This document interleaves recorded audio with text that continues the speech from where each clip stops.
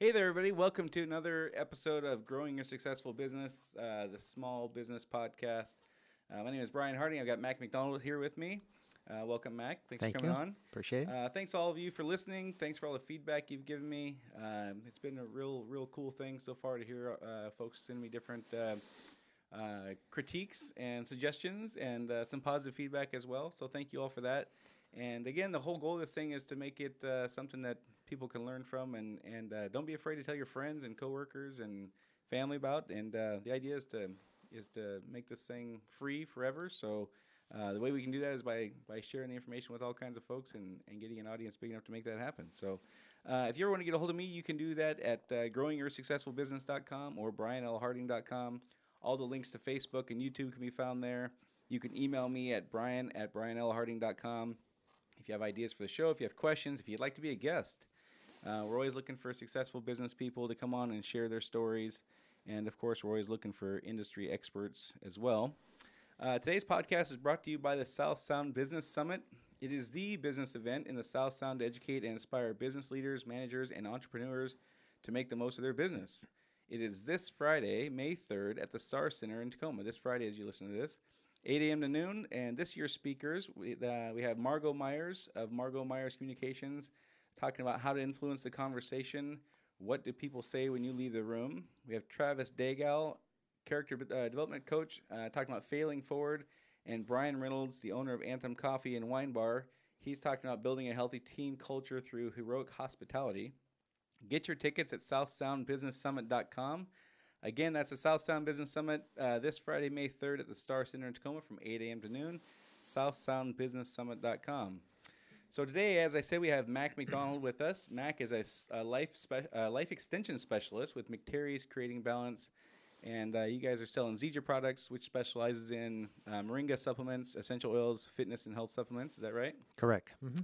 So for those of you listening at home, before you say, hey, wait a second, I'm a brick and mortar business owner or manager, I can't possibly refer to what Mac, relate to what Mac is going to say. He does, he has a multi-level marketing business. So for those of you thinking that right now, let me give you some information about Mac. He retired in 1997 as a colonel after 30 years in the Air Force. And do this, Google the words Mac McDonald, M-A-C, McDonald, and follow that with the words top multi-level marketing earners. And you'll see Mac on a number of lists. And I didn't write down all the numbers, but to kind of give you a before and after of the lists I saw, in 2009, Mac is number 84 in the world, the top 100 top multi-level marketing earners. And his wife, Pat, that year was number 92. And in 2018, just last year, Mac is number 177 out of the top 200 in the world. So to put things in perspective, there's 7.4 billion people in the world. To be in the top 1%, that's something like 740,000. Maybe my math is off a little bit. To be in the top 10th of a percent, it might be 75,000 or something like that. That's a pretty staggering accomplishment. So anytime I can speak to somebody who's the top 200 in the world in any industry, I'm going to listen to what they have to say, and I hope you will too. Mac went from a career of leading people as a colonel in the Air Force to a career building a massive business in an industry, which takes a lot of work to build, yeah? Yes, it does. Mm-hmm. Plus, Mac is one of the kindest, most endearing people I think I've ever met. Super humble guy, super kind, very sweet guy, and he's just the kind of guy you want to hang out with as much as possible. So that's why I asked Mac to come on today, and I'm really, really happy he's here. So, Mac, how many people were you responsible for when you retired from the Air Force? Wow, that's a hard question. Responsible for in that one job? Yeah, sure. Yeah, I mean, like, how many subordinates did you have down the ranks? I'm guessing probably 350, 400. Yeah, that was in the air defense business, so we were watching every airplane flying 7 days a week, 24 hours a day, 365 days a year. Right.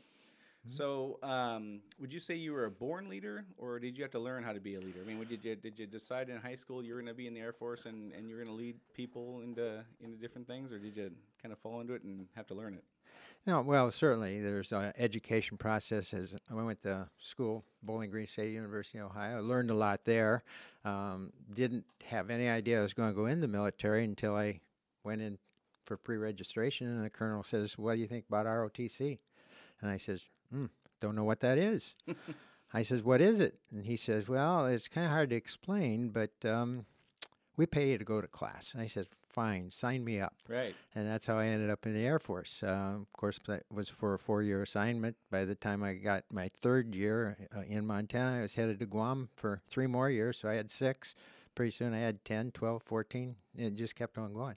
I didn't decide to make it a career. I just never decided to get out. Right. But it wasn't something I started out in my youth as. But I think my mother's really the one that prepared me most for it, because she said, always study, always learn, be on the lookout for new things on the horizon, and remember you can do anything that you want as long as you believe you can.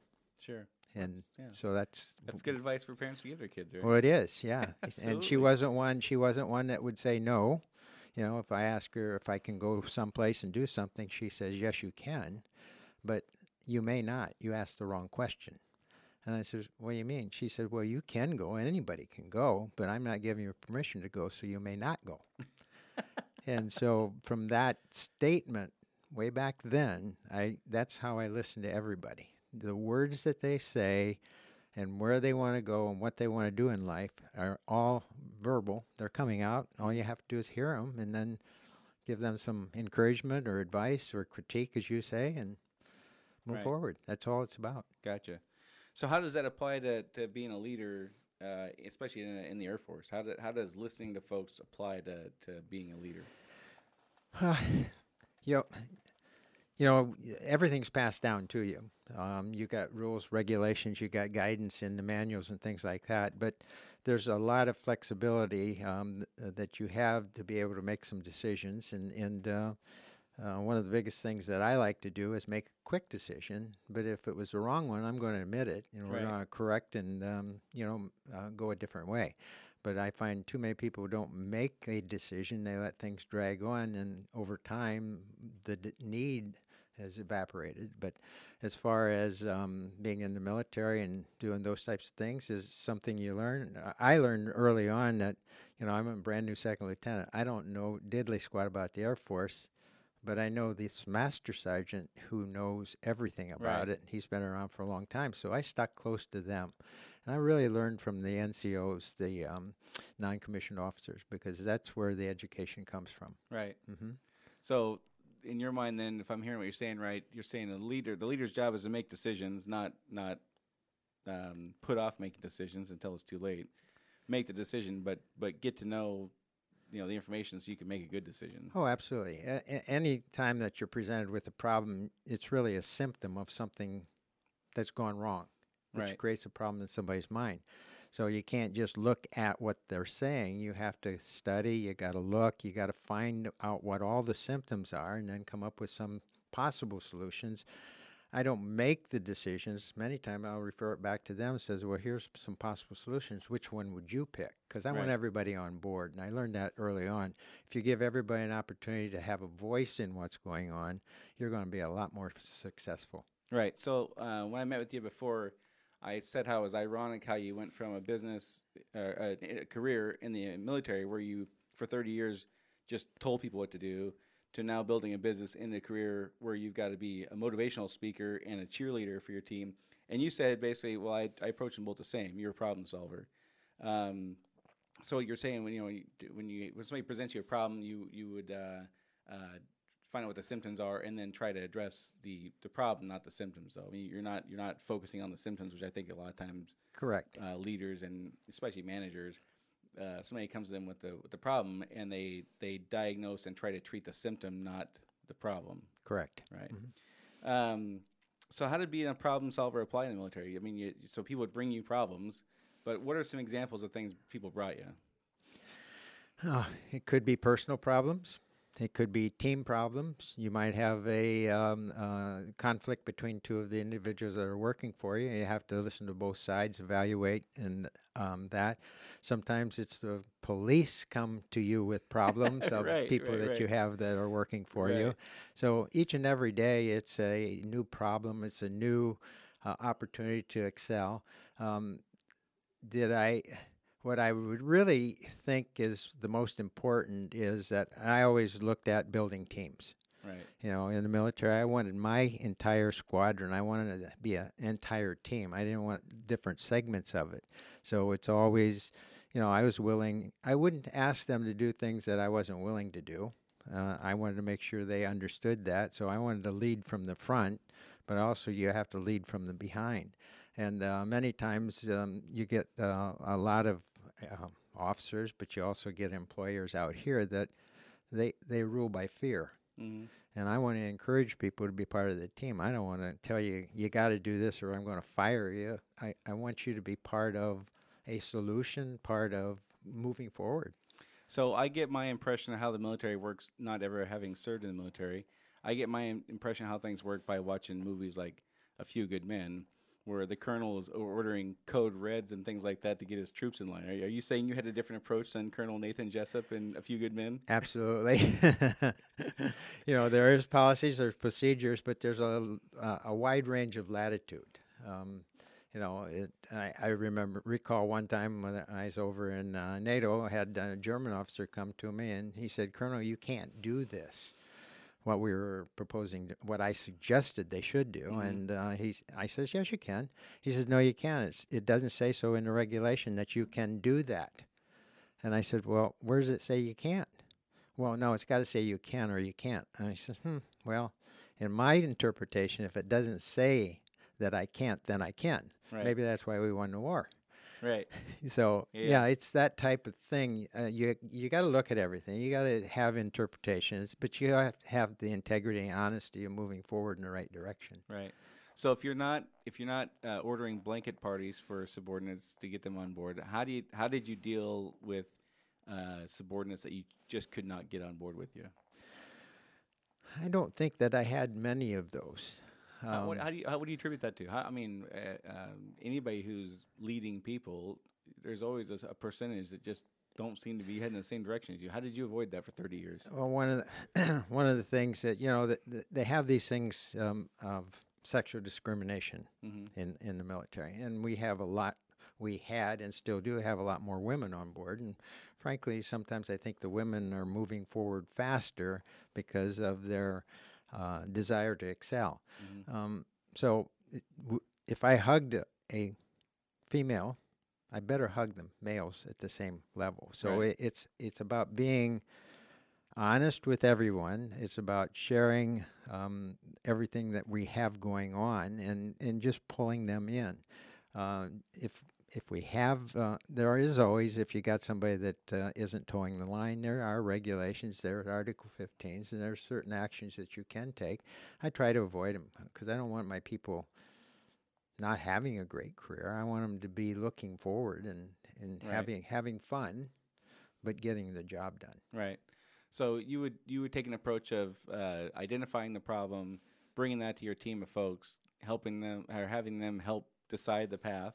Correct. Or did you make decisions? Because like you said earlier, ultimately you've got to be the one to make a decision and not be afraid to make a quick decision. But to get to that point, you would get your folks involved in the solution, not just on your own create the solution and then mandate that be carried out from them. Correct. It's a lot easier to lead when they're on board with you, Right. rather than saying, "Oh, that colonel's stupid. I'm not going to do this." I didn't have that. Right. Yeah. Yeah. I'm trying to picture you being a hard ass in the military. I'm having a hard time with that. I don't know if I've ever really met a nicer person than you, but but it's kind of funny to picture you ordering somebody to get a blanket party. So if you didn't really experience that, where folks weren't kind of on board with what you were trying to do, what other kinds of things what kind of other issues did you have to deal with that maybe were outside of your scope a little bit, and you had to do some kind of creative thinking, or, you know?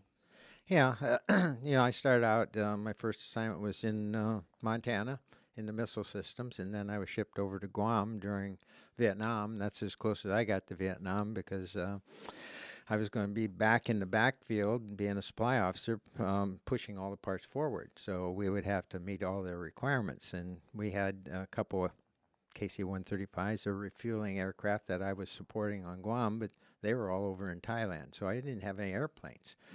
And then So you had a about base, an Air Force base with no airplanes. no airplanes, but it's a Perfect. support. Yeah, it was going to Easy be gig, a right? yeah, it Yeah. was going to be a good operation. And on February 2nd of 1970, I woke up in the morning. There's 129 B-52 sitting on my ramp, Mm. and we didn't have any parts. Oh wow. So that was a dilemma, and we had to, pull our hair out. That's why I don't have a whole Yeah. lot today, and trying to get the parts in there and trying to keep those airplanes flying so that they could do what they're doing in Vietnam. Mm-hmm. So that was where I think we really worked about 28 hours a day, 8 days a week, Right. because I remember many days we only had 2 hours of sleep before we were back at it again. So and that was that entire 3 years. So it was. So how do you take a group of young men who would probably prefer to only work 5 or 6 hours a day, and get 10 or 12 hours of sleep every day, and maybe have weekends off? How do you get a group of young men or women? I'm guessing back then it was mostly men during the Vietnam War, but how do you get a group of folks like that on board with what you're doing? I mean, that's not something you can call a vote on and say, hey, we want to work 24 hours a day or 22 hours a day, and they're going to say, yeah, sure, sign me up for that. They're generally going to be resistant to that. How do you get them on board with that kind of a thing? Well, it's all about vision, about mission, and explaining really what's behind it, where we're going and why we're going there, and what we need to have to be able to support that. And it's no different today. You have to have a vision. You have to have a purpose. You got to satisfy the need. And when you explain it to people, yes, most of them will get on board. Of course, they're there in sort of a semi-war zone. You don't have a lot of choice then. Right. So it's pretty easy to get them on board at that point. Right. Gotcha. So you had that one assignment where you get there and you have no airplanes. Were you ever given an assignment where you come in and you just had like a series of just major problems you had to work through, like right now, like right away? Or is that like the only one where you show up? There's no airplanes at your Air Force base. Well, that was a pretty big one. Yeah. When I was assigned to SHAPE, I went in over there to work on putting the Airborne Early Warning System, the AWACS system, into Europe. And so we needed to have some place to put them down on the ground. So we had to get the collective nations in NATO together to figure out who was going to own the airplanes. And the biggest problem was trying to get them to say, yeah, we want them. So finally, Luxembourg stepped up and says, hey, we'll take them. We don't have any airplanes. We might as well do that. Nice. So it's trying to work through 13 to 16 nations to come up with a solution that everybody can agree to. And how are you instrumental in that?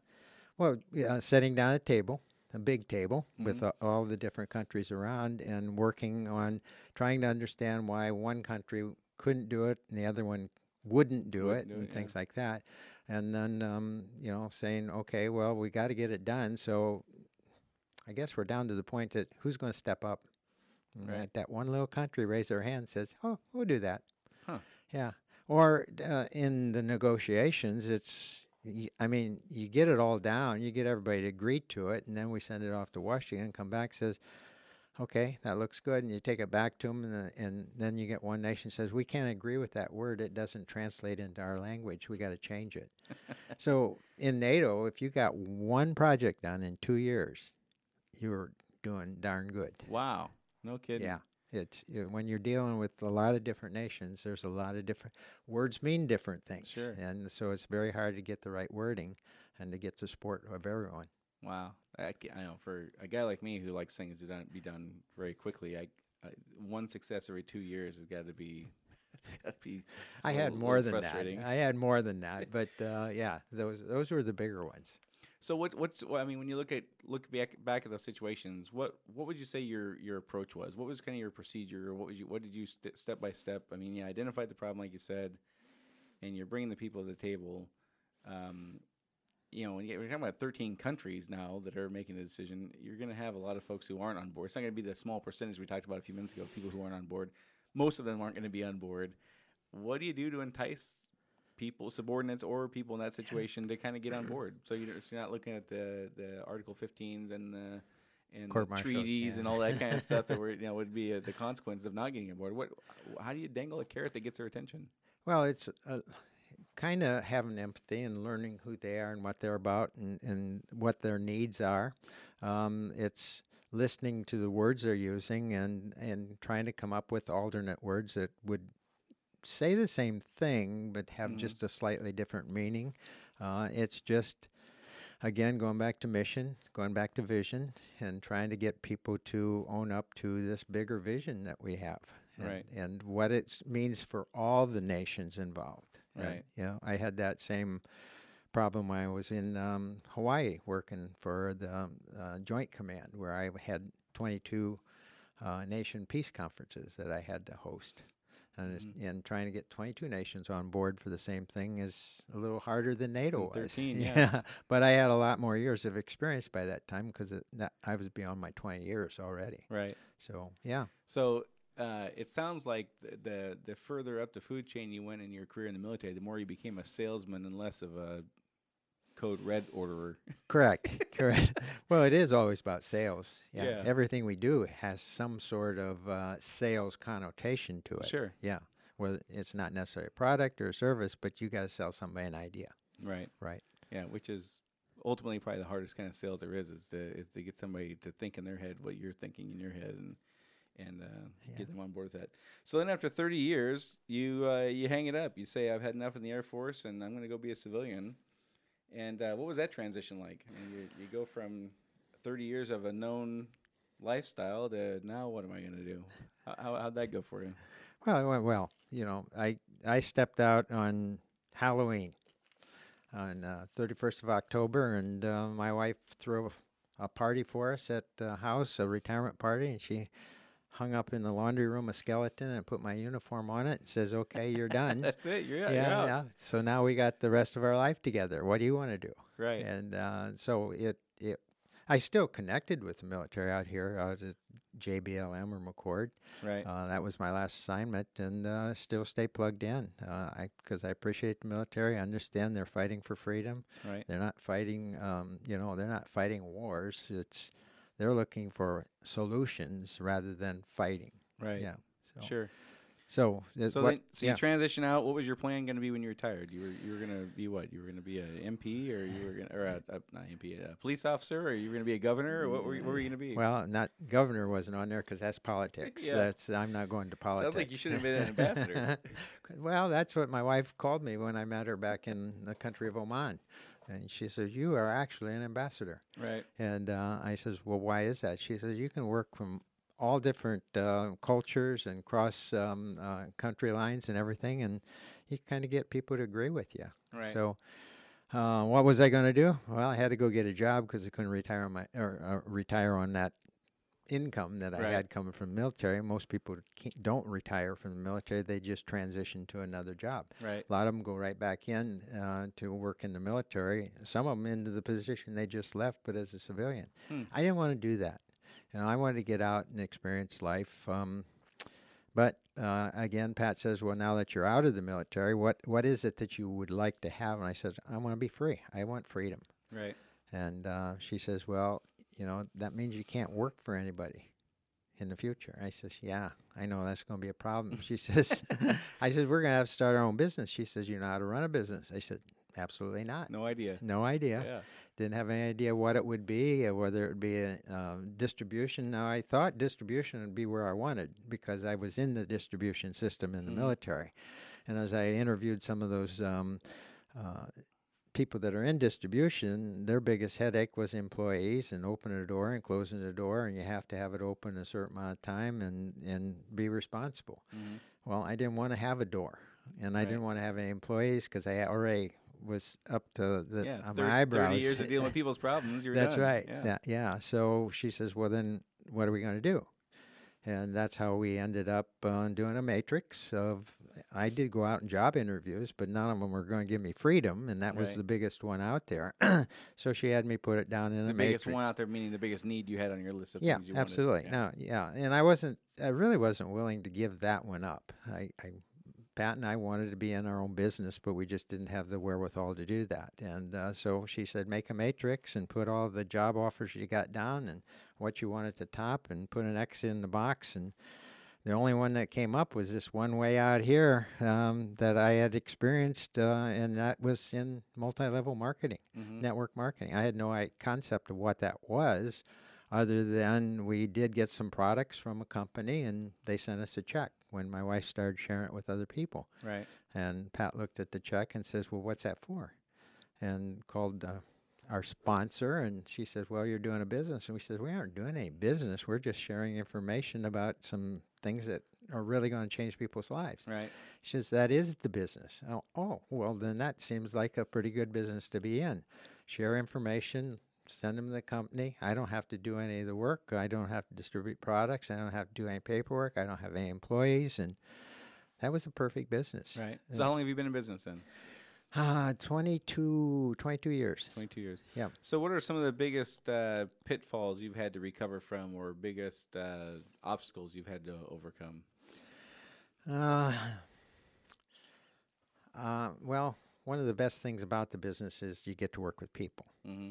And one of the worst things about the business is people. You gotta work with people, yeah. Yeah, because they don't necessarily always tell you the truth. Right. And so you have to deal with that. And, you know, when we get somebody that really wants to build a business and they're doing extremely well and we're mentoring with them, we're traveling with them, we're supporting them, we're doing everything, and we get them to go up through ranks and things like that because that's where they want to be. And then all of a sudden, they go to another company. That's gotcha. devastating. Yeah. Because you've put 3 years of your life into someone, and then all of a sudden they're gone. Right. But that's the same in any business where you put your life into somebody, bringing them up in the business you're in, probably in plumbing and drain company and things like that, and you get them trained and off they go. Right. Yeah, it's frustrating when that happens, no doubt. And I can't remember where I heard this. There's kind of a anecdotal story about, you know, the CEO of a company telling the managers and vice presidents and presidents and all that kind of stuff that we really need to focus on training and teaching our people to be, you know, happier and better at their jobs and more efficient and all that kind of stuff. And one of the vice presidents or whoever says, well, what if we teach them all that stuff and they go work for somebody else? And the CEO's response was, well, what if we don't teach them and they stay? Very good point. Yeah. So, it's certainly frustrating when you do that stuff, but you don't have a choice. You have to invest that time. You have to invest the resources, and you know, whether people stay or they go, you know, everybody is entitled to pursue their own level of happiness, I think, and you just hope that you find some people who are happy enough to want to stay with you, and you know, create a good team. That's all you can really hope for. Absolutely. Probably the biggest frustration is when you put your life into a company and put 20 years into that company, and all of a sudden they make some changes that take you out of integrity with your people. Right. And so now you've really got to make a decision. And we ran up with that with our first business. We thought we would be with our entire life because it was a fantastic opportunity. However, when they sort of fall out of favor and they ask you to do things that aren't integral, we just had to decide, well, it's time to quit, start over again. Right. So after what would have been 19 years or 20 years or something like that with the company, Correct. You quit. Yes. Again, twice in 50 years you quit. Yeah.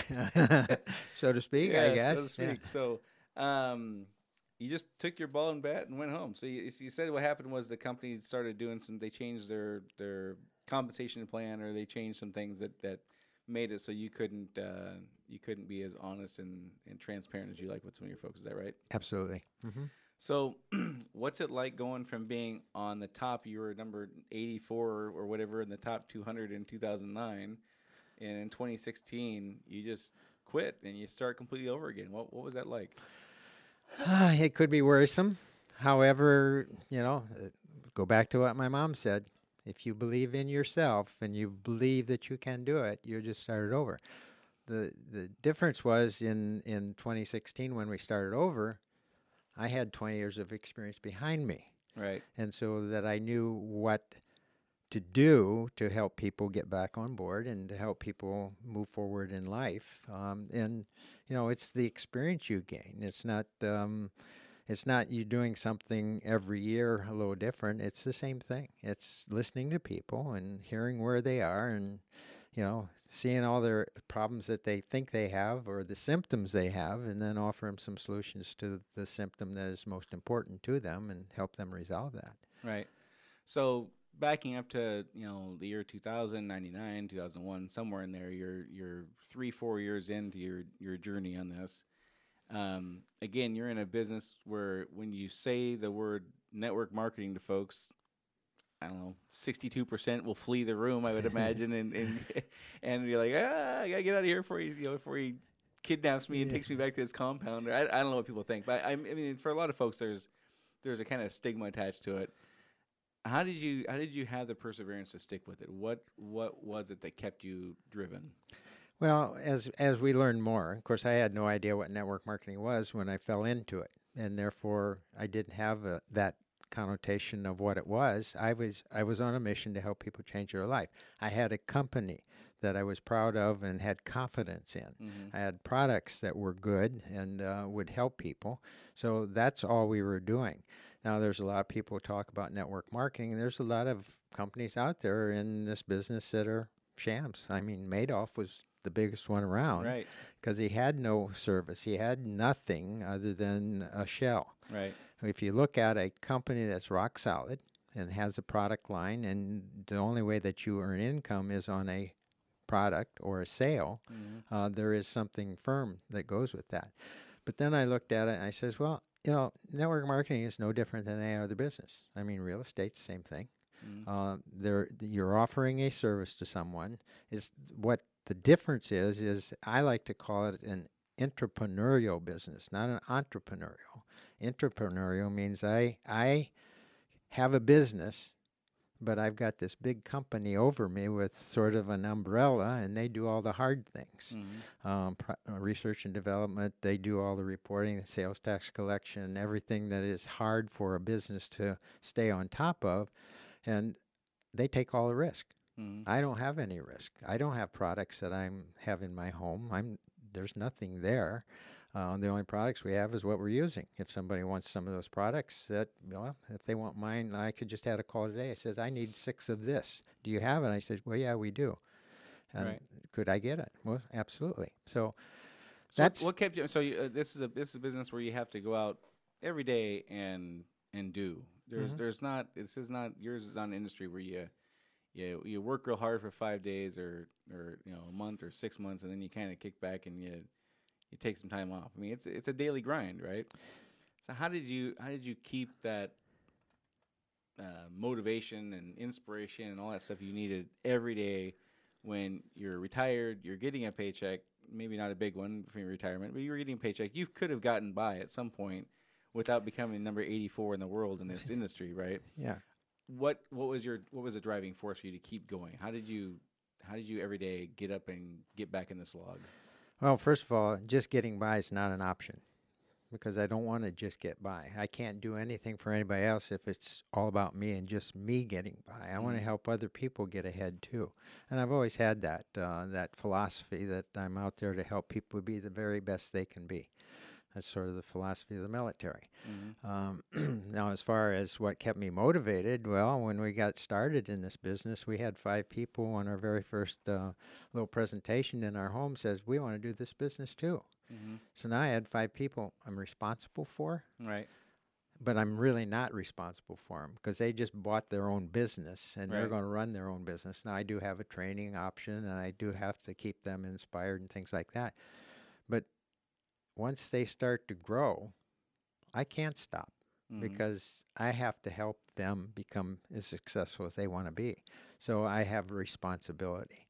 And today we've got responsibility for thousands of people. We want to make them the best either customer that they can be. We want to make sure that they've got the best wellness going on. Or if they're looking for a paycheck, I want them to see the biggest paycheck possible. Now, the only way that you can get a paycheck in this business is to help people be better.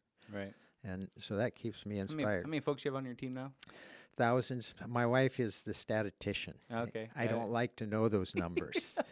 You're the cheerleader and she's the accountant. Is that Yeah, how it and works? she's very good at it. Yeah. She keeps me on the straight and narrow. Sure, sure. Yeah. So you told me about a time where before you got kind of fully into this thing, where your wife was still working, and she abruptly surprised you one day coming home for lunch, and it turned out to be more than coming home for lunch. Yeah. She quit her job. Yeah. Right. She just Yeah. came home and said, "By the way, we got a new career path now, Yeah. right?" Yeah, absolutely. Absolutely. Yeah. So how did that help kind of jumpstart you in the right direction? Well, what she did. She took the if out of it because she heard me when we got started in the business. She says, "Can you do that?" I said, "Absolutely." My mom said I could do anything I want as long as I believed I could.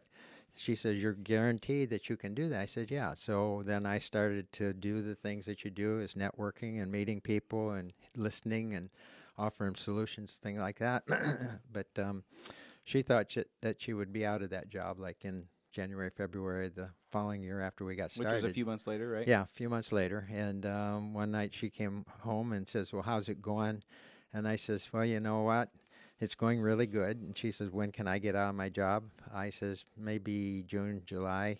I just added 3 or 4 more months to it. But the one word I said there, I says, "If this gets going, maybe June or July."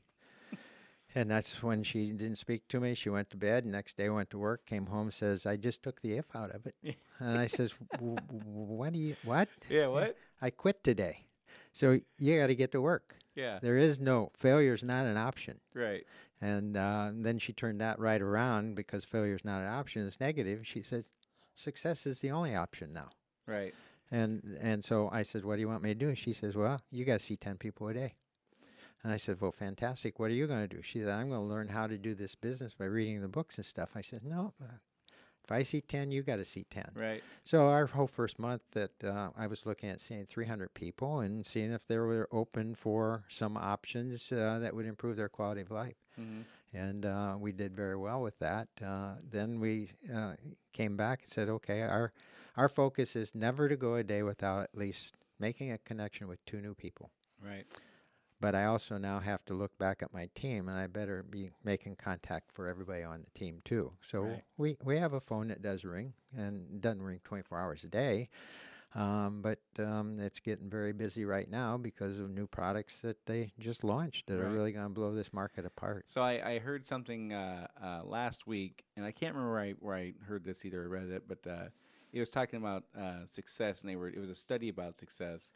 And one of the things it said is for folks who have a plan B, their plan A is much less likely to be successful. So if you have something else if you have something kind of waiting in the wings, it's kind of a well, I could always do this. If this doesn't work, I could always do this. If you have that kind of hanging out there, your plan A is much less likely to be seen through.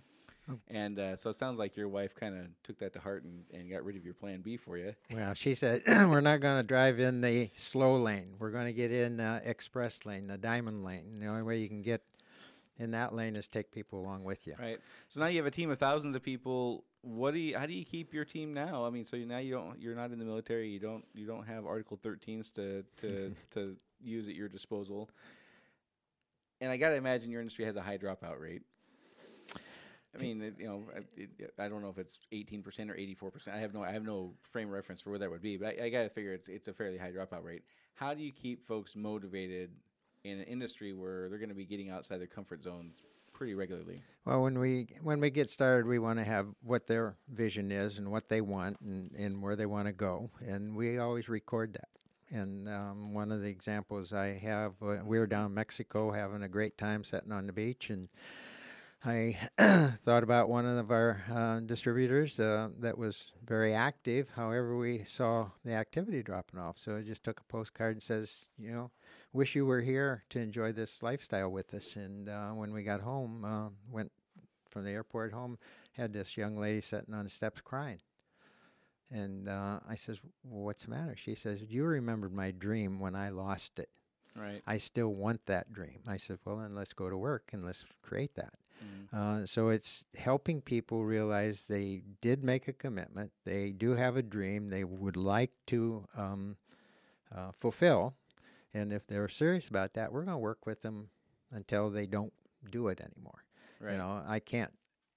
It's a volunteer army.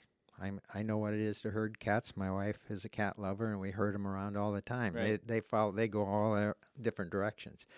So it's helping people realize what the potential is out there. And in this industry, the potential is unlimited.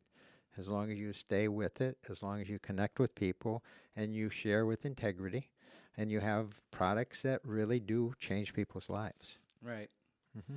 So your it sounds like then your focus then is keeping people mindful of what led them to head down this path and begin with. Correct. And as people get inundated with life and challenges and daycare and overtime and grocery bills and insurance and taxes and all that fun stuff, it's easy to get sidetracked and lose focus, and you just remind them of what they signed up for what in they the signed up beginning. for. Gotcha. Yeah. All right. So for people listening who are facing all kinds of challenges in a variety of different industries, what are 2 or 3 things you would say to focus on to be successful? Well, be constant learning. So personal development. That's probably the most important thing, is to get into the books of successful people. If you want to be successful, you got to hang around with successful people. I know that when Pat and I first got started in that very first business, she said, your future is going to be based on the 10 people. Your income is going to be based on the 10 people you hang around with most. Mm-hmm. And if you want to be a millionaire, you got to hang around with them. I said, Right. well, we don't know any. Okay, and so over the course of a few years, we were out on a camping trip, sitting around a campfire, and everybody around the campfire was a millionaire. So did we leave all of our other friends behind? No, we created new ones, but if people didn't want to go down the road we were going down with, I didn't disown them. Right. We just didn't have time to spend with them that much anymore. But if you want to be successful, consult and mentor with the people who are successful or where you want to be. That's Gotcha. probably the most important one. So, personal development. So hang out with the people who are what you want to be, Mm-hmm. and never stop learning. Correct. And keep learning. What else? What other success nuggets would you drop on us? Well, first of all, take negativity out of your mind. How does that work? I'd love to hear how you do that. Yeah. My mom also helped me with that. When something would happen around the house, she says, well, that's done. It's over, so forget it. Well, what do you mean, Mom? That was broken. I broke it. Yeah, but it can be fixed. Forget it. So, when something happens, it's only for that second, that minute, maybe that hour. But most people say, well, today's really a bad day. No, today was a bad minute of the day. The rest of the day can be whatever you want it to be if you just flush that out. Right. So negativity, you got to get rid of it. I mean, that's where most of our diseases come from, is people are dwelling on negativity in their brain. And Yeah. Therefore, their bodies can't function at the level they really need to. Right. Yeah. So that's one. And keep your dream alive. We are firm believers in life cycle plans, maps. If you can't see what you want, it's very hard to get. So we have life cycle plans on our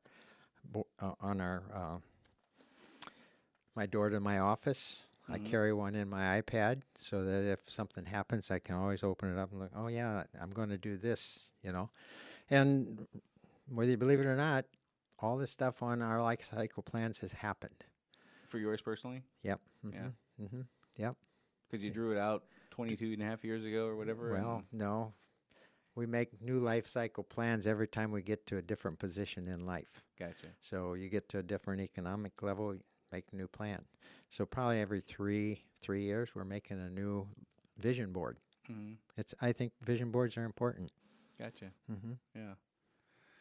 Well, man, it sure is fun to hang out with you. You're a super smart guy and a super sweet guy, and I'm really thankful you came on. Why don't you take 2 or 3 minutes and just tell us all about Zija? Tell us about you mentioned a few times how the products and stuff you sell are helpful to people.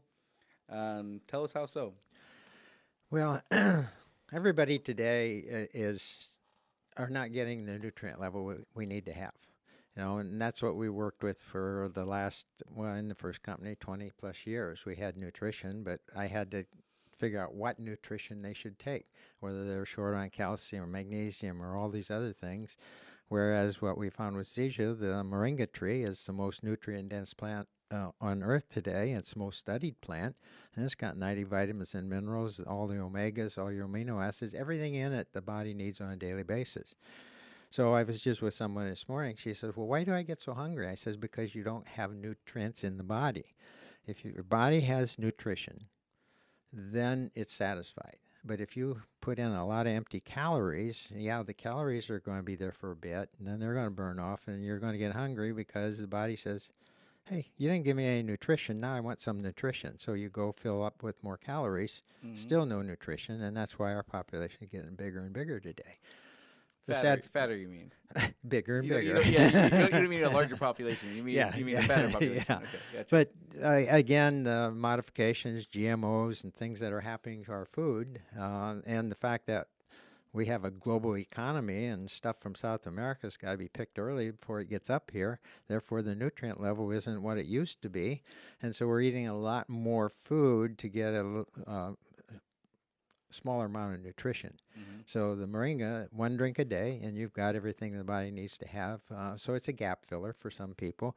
But other people that have serious symptoms or problems going on, you name it, the body can heal itself if it has what it needs. Baseline for everything is that nutrient level, and that's what the moringa offers. The other thing that they just launched is CBD. CBD is a big thing right now where it helps people with depression, anxiety, panic attacks, PTSD, helps them sleep, pain, agony go away. Well, we found through this company that when people ingest CBD, about 93% of it is used up in the digestive tract, and therefore you only get about 7% of the product. Whereas what Zija has developed is they call it a CBD transdermal square. You just stick it on your body, and you've got CBD for 24 hours at the constant level. Nice. So you're not losing it through the digestive system. It's not going through the liver. It's not creating damage to the organs in the body. And CBD is very important. The opiate epidemic's out there, and that was created because of all these drugs. CBD is non-addictive. CBD provides the benefit that people are looking for. Therefore, people are going to start looking at it. And 2018 is the first year that the tipping point worldwide where people have started to look for natural things before they go a medical solution. And that's what this company is all about. That's why we like it. It's natural from everything you use in your home to the nutrition to sports to everything. Right. It's all natural. Nice. Well, Mac, thanks again for coming on. Thanks for sharing all that information. Good stuff. How do folks get a hold of you? Well, the best way to do it is 253-312-1661. Or you can go to activewellness.energy, which is a website, www.activewellness.energy, and review everything there. Or just text us at that phone number, or go to Terry's at hotmail.com. Right. And if you can't write that down, you can always email me at brian@brianlharding.com, and I'll forward all your messages, of course. Thanks again, Mac. I really appreciate you coming on. Remember, guys, this podcast was sponsored by South Sound Business Summit at southsoundbusinesssummit.com. And if you like what you hear and you're interested in sponsoring this podcast, please get a hold of me at brian@brianlharding.com. Next week, it's me solo, so I apologize in advance for that. I'll be giving you a little bit of history about myself and my career and why I'm doing this, and why I'm suggesting you listen to me blather on every week for 30 to 60 minutes. But until then, that's all for today. Thanks again to Mac, and I'll talk to you all next week. Have a great week. Thank you, Brian.